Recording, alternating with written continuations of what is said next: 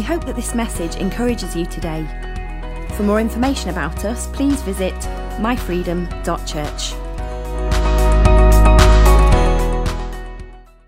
Going to continue what Stu began last week and what I kind of began the previous week, which was beginning to work through the Bible together, and we've chosen the book of Colossians. It's a nice short book for us to begin to work our way through. And Stu I think it was 3 sentences, but 12 verses he managed to get through last week. I told him slow down, just take it slower, but in 50 minutes he managed to get through that, and I thought it was really good stuff. I recommend, obviously, if you haven't seen it, if you weren't here last week, go catch up, and then you'll be able to kind of, connect the dots as to where I'm going from now. But why don't you, I don't know, be a bit of a rebel and skip ahead and just see what happens in Colossians and read all 4 chapters and read them again and again and again, because we're going to go through this systematically, and we're going to go through it as long as it takes. I haven't got a particular program, and we'll do so many verses on a Sunday. We're just going to, if one verse one Sunday just takes me on a journey, I hope that you will join me on that journey. If a number of verses, then it'll be a number of verses. All right, and today I'm going to give you a hint. We're going to go through 3 verses, so that would mean logically that's 13, 14, and 15. At least that's how it's measured and numbered in my Bible. I'm going to be taking mainly verses from the Passion Translation, which I love. I absolutely love it. It is at the moment only Proverbs, Psalms, and the New Testament. Hopefully one day they'll get all of the Old Testament done and dusted, because I'd love to see what it says through that. But I just think it puts things in a really beautiful way, in a really refreshing way, and really makes you think. And of course, as good Bible students, we don't just rely on one Bible translation, do we? No, we don't get stuck into one Bible translation. We should have a number of Bibles. If you're old school, you have a number of Bibles open in front of you if you're studying. If you're not so old school, you have a number of windows open on your electrical device, and you've got these things to reference, because there are paraphrase Bibles, there are word-for-word Bibles, and there are thought-for-thought Bibles. All of them are a different mix of those 3 things. Thought-for-thought is where the Bible translators have taken what they think the thoughts are of the writer, and they've applied that as they've begun to translate through. Paraphrase is they've literally taken the old language and tried to put it in a way that makes sense to us. So, like, for example, the Message Bible and what have you. And then you've got the literal translation, which are things like the King James Version, English Standard Version, where they've tried to do their very best to literally take what the word says and translate it into English and just reform the sentences around one another. So that's just my encouragement that's come from nowhere, for you to not just read one translation, because you'll get one bias of those people who are translating it. And the only real way we can have a real idea of what Scripture is saying to us is if we learn Greek, is if we learn Hebrew, and is if we learn Aramaic. And also then, not only that, we're able to put our mindset into a first century and past people. That's the only real way we're going to begin to truly understand it. Hebrew as a language is a 3D language. It's over here, and it's over here, and it's over there. Our language, English, is a progressive language. We go from hey and we go to Z, whereas Hebrew isn't like that. So we do need all these various translations and various different styles of Bible to be able to get us, to help us understand what the Word of God is saying. On saying that, it is also a simple book. It's a complicated book, but it's a simple book. Because it's a book that really, as I said in that first week, just talks about Jesus. And when you begin to see Scripture through the worldview of Jesus, everything begins to make a lot more sense to you. So it's a simple book in that way, but obviously it is a more complex book in that we're reading translations of translations with biases and what have you. Now let me just show you something. I've shared this before. When I was a kid, well into my teenage years, I was into all sorts of stuff. I was into spiritualism, I was into paganism, I was into loads of things. I went to Spiritualist Church. You remember me telling you this for a few years. But prior to that, prior to kind of going to Spiritualist Church, because it did have a Christian bent to it, I thought all religions led to the divine.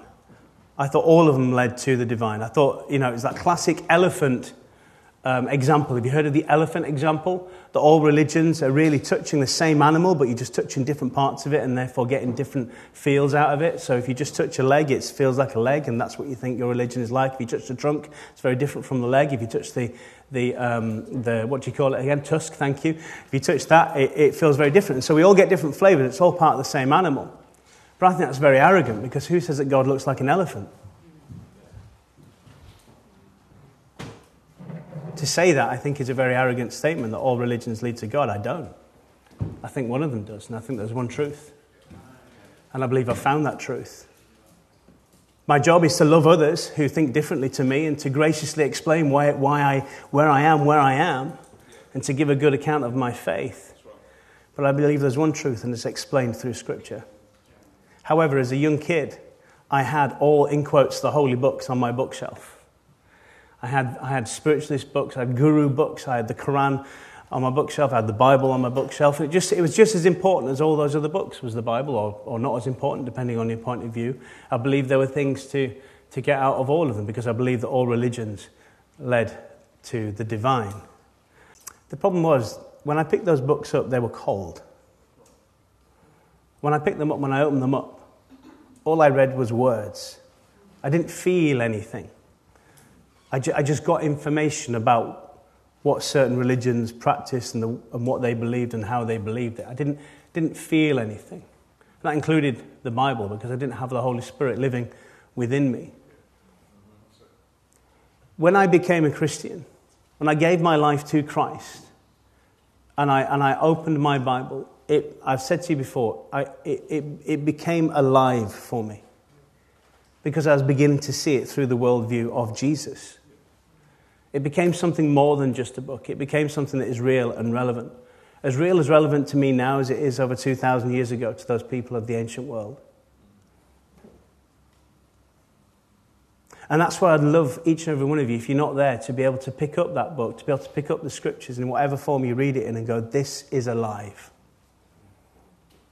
This is moving beneath my fingers, as it were. There's something tangible, something I can grasp and get hold of. Because I tell you, as I read the Bible, as I begin to study it, and as I have been doing for Colossians here, oh my goodness, as a non-cryy kind of person, and I'm really not, there are times where tears come to my eyes because I'm just so overwhelmed by the power of His Word. His God-breathed, God-inspired Word that has been written down by various people over the ages and comes to us in its completed form.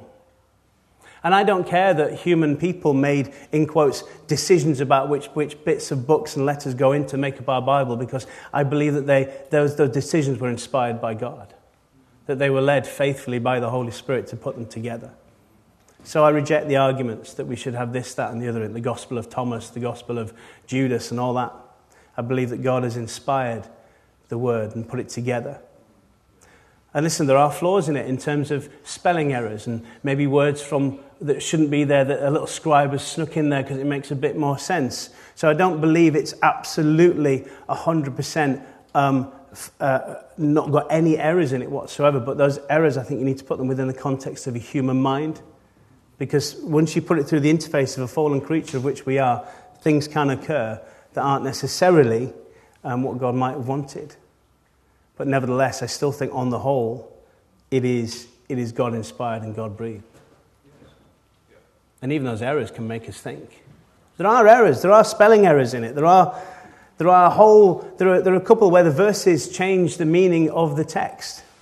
Investigate it. Look for it yourself. I'm not being blasphemous. I'm just saying it exists. They're there. But if you begin to look into it, if you begin to understand the context of the time in which it was written, you begin to see why those things were put in there, why those mistakes were made, why those things were injected. So I'm not being blasphemous, I'm just telling you that's the reality of it. But I still love the Word of God.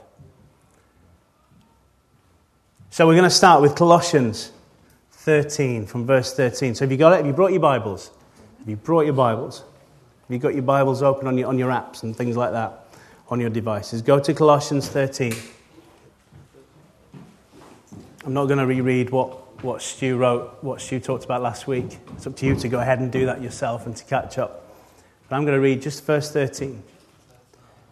He has rescued us completely from the tyrannical rule, authority of darkness, and has translated us, I love that word, he's translated us into the kingdom realm of his beloved Son.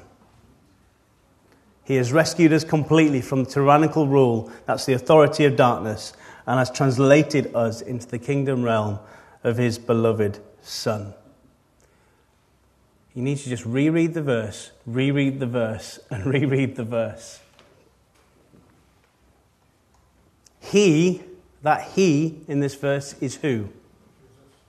Who is it? It's God. God has rescued us completely. God, all those who have given our lives to Christ, he's rescued us.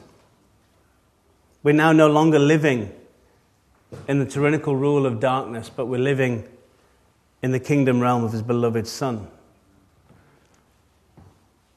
But the question I really asked myself was, rescued us from what? Because we hear that a lot. Jesus has rescued us.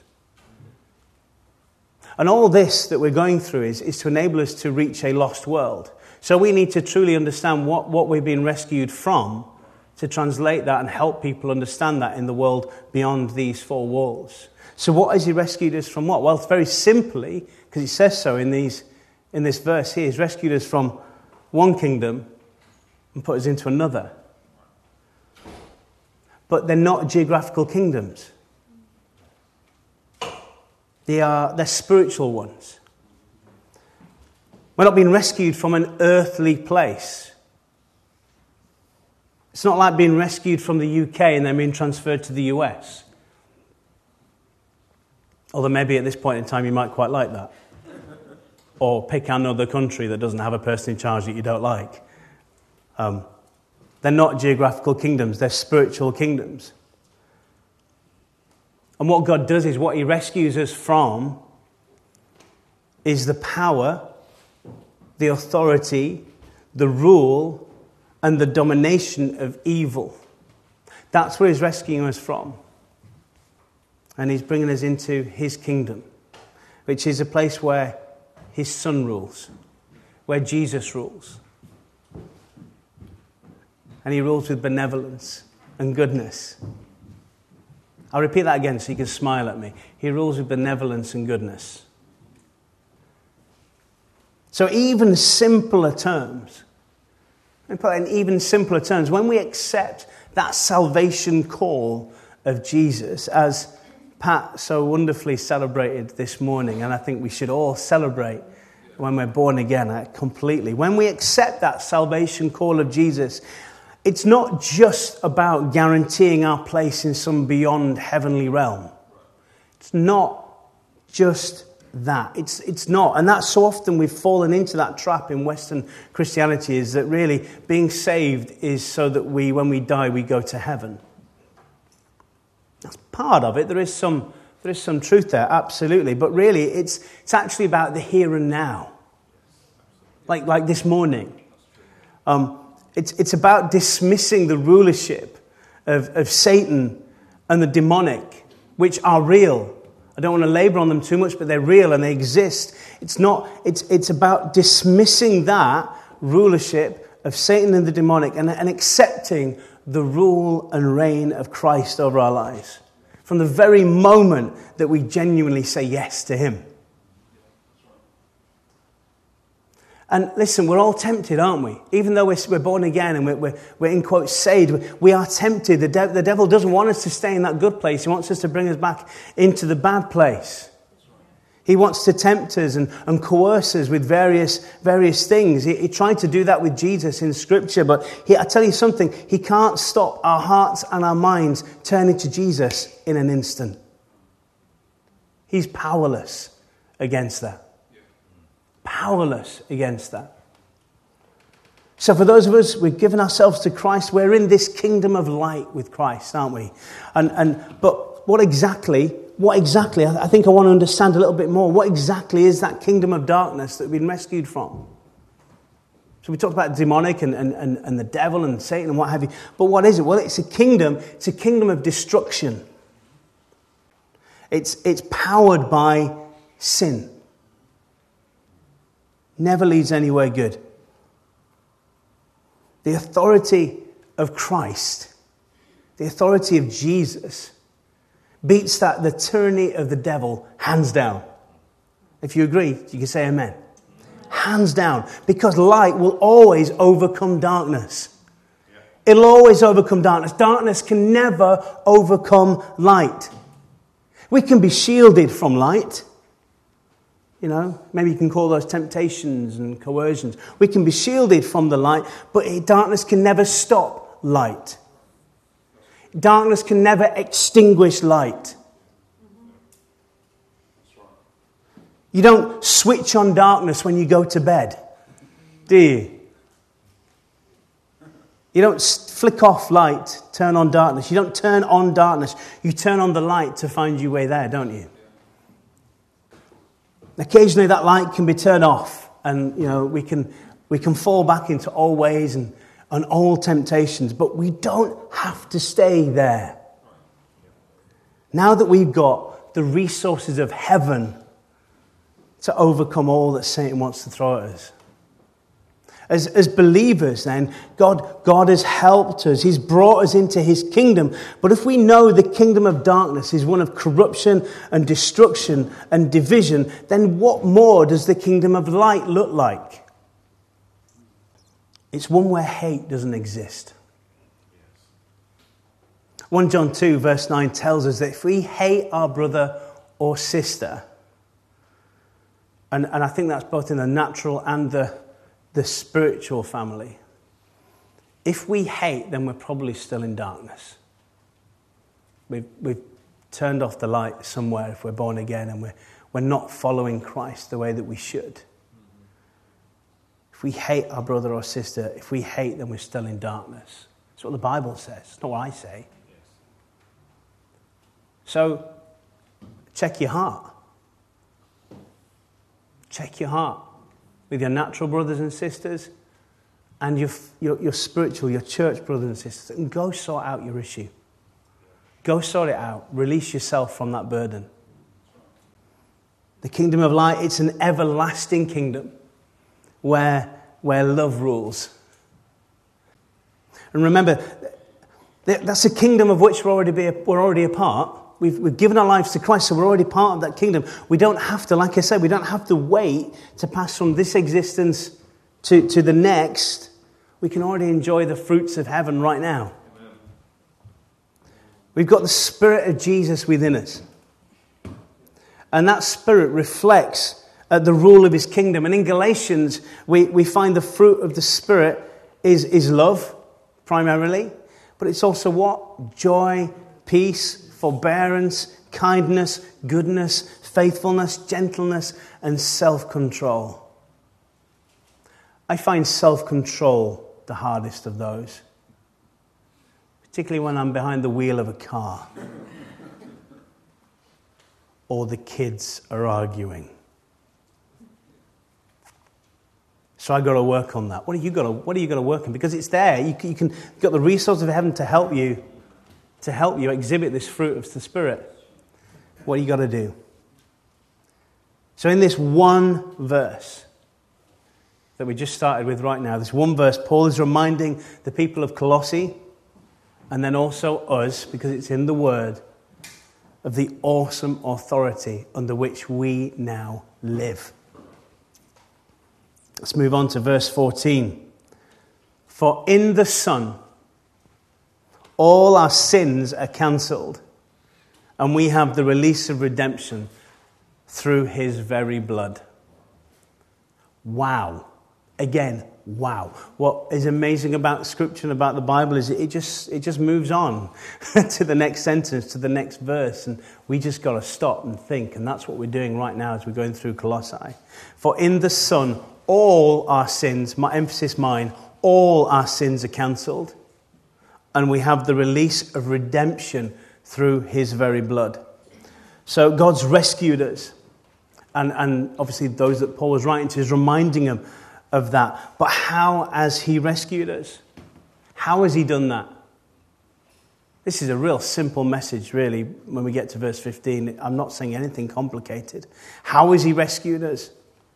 Well, in this verse, he reminds us how through the death and resurrection of Jesus. Let's say that with a bit more confidence. Through the death and resurrection of Jesus.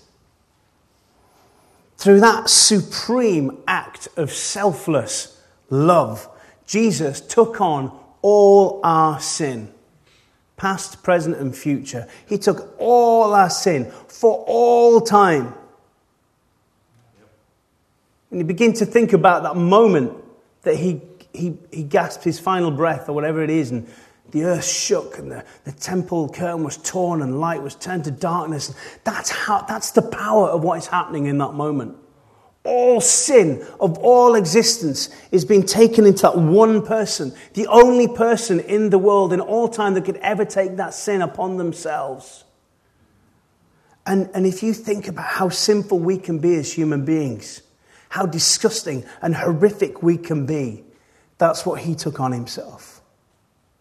He wasn't just in the Garden of Gethsemane sweating blood because he was going to die a horrific death. He's thinking about what's coming on him. What he's taken on board to give us freedom. Now, historically, to be redeemed, because I think redeemed is one of those words we chuck around as Christians. It's like, what does that actually mean? Well, it's made in reference to purchasing a slave's freedom. So actual money. Money is, I want to buy that slave. I want to give him his freedom, her freedom, that family's freedom. I'm going to give you some money, and they can be free. I'm redeeming them from a life of slavery. And in the Old Testament, what do? Well, we read of God speaking about the Israelites being freed from what? From Egyptian slavery in Exodus. In Exodus chapter 6, it says these words, I will deliver you from slavery to them, and I will redeem you. To be redeemed in the New Testament and the New Covenant means we're no longer slaves to sin. So we can be put off course sometimes, and we can be upset a little bit, like, for temptations and things. But we're no longer enslaved by them. We can be free of them because Jesus paid that price with his life. So therefore, if he paid a price for us, he redeemed us. That new covenant redemption means that we're not just free to move from one place to the next like those Israelites were. They went to the desert, didn't they, and spent a long time faffing about. We're not just free to move from one place to the next like those Israelites, but we're also spiritually free. And it comes with some awesome benefits, being spiritually free. You ready for some awesome benefits that you have access to already? Eternal life. Let's tick them off. I love it. Good one. Tick them off. Eternal life. Revelation 5, 9-10. You can check that out. Our sins are cancelled. We're forgiven. Tick. Ephesians 1, verse 7. We've got a right relationship with God. That's cool. Romans 5, verse 17.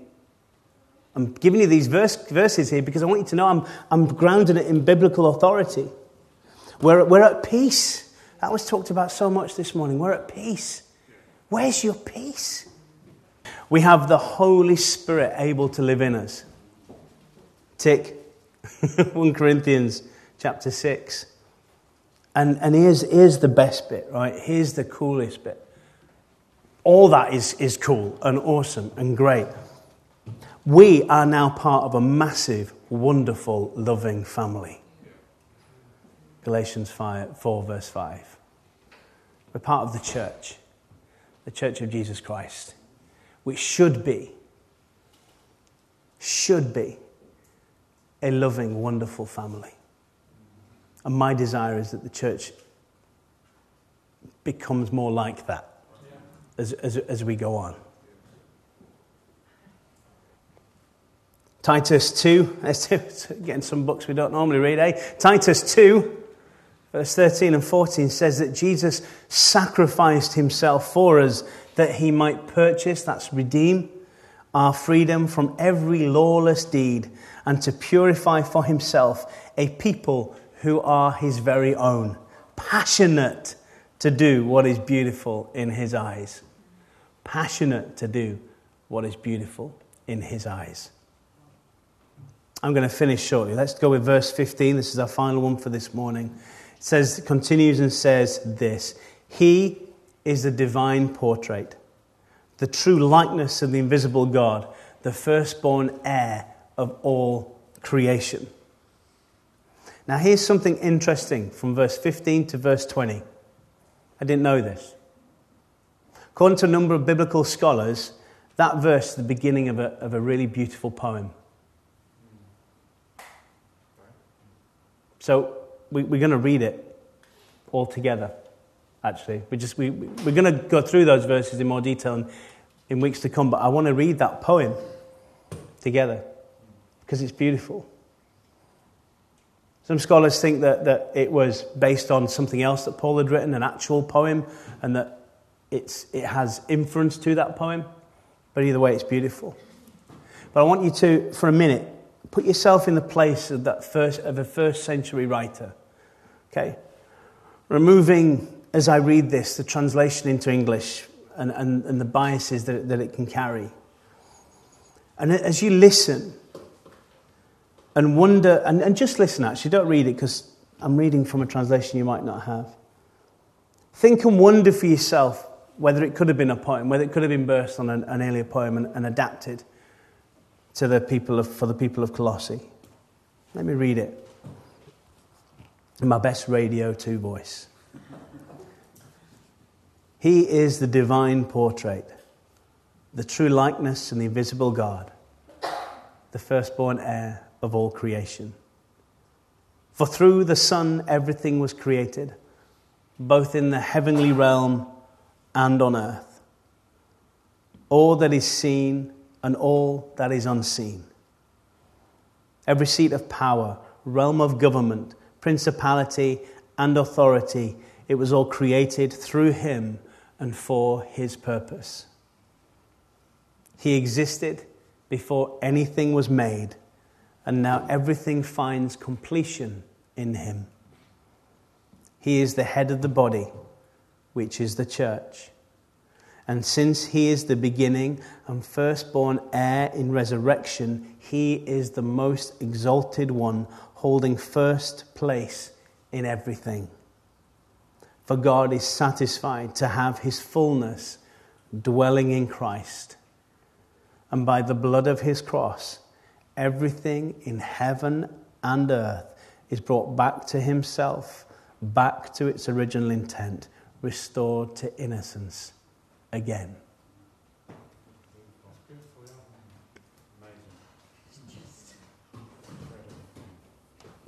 Just pause. Raise your hands in the air like Kate if you want. I want to shout and clap. Oh, go for it. Jump up and down and dance. So good. So good. Let's zoom back into the Old Testament though. Let's just go visit there once again because I want to visit Proverbs 8. There's this thing called the Bible Project. Anybody ever heard of it? Yeah. You need to, if you've not, go check it out. A certain individual bought me 2 posters based on 1 Corinthians, I think it was. Yeah.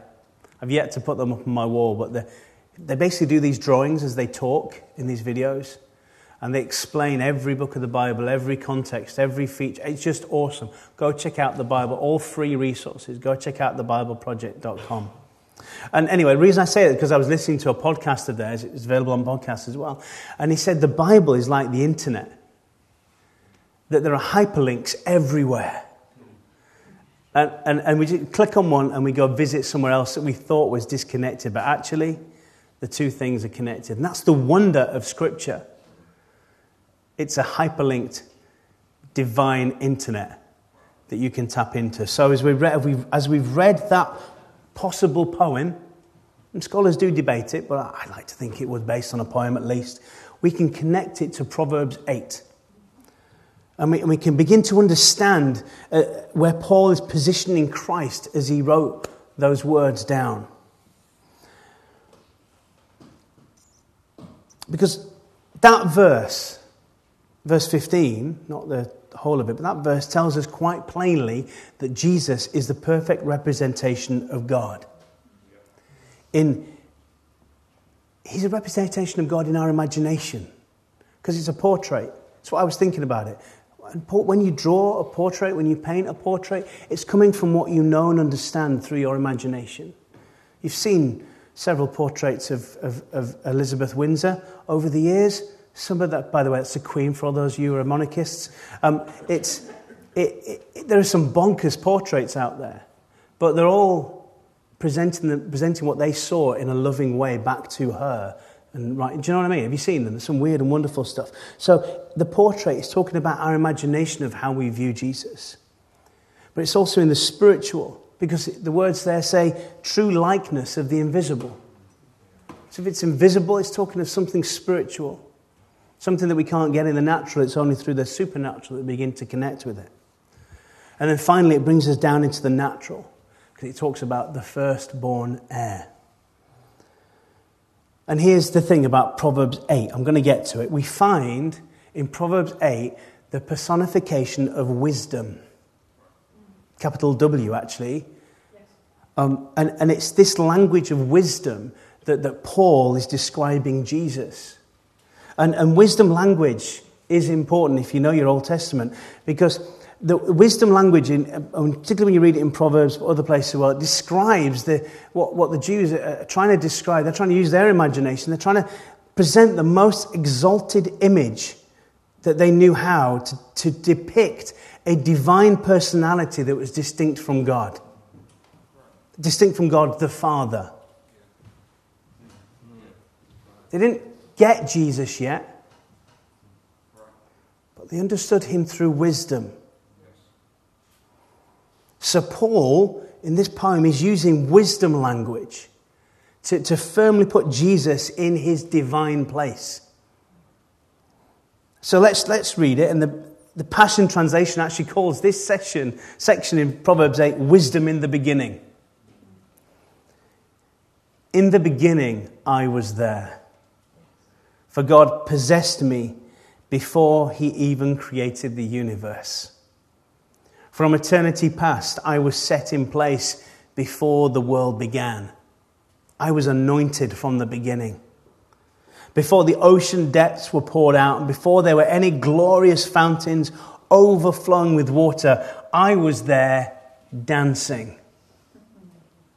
Even before one mountain had been sculpted or one hill raised up, I was already there dancing. When he created the earth, the fields, even the first atom of dust, I was already there.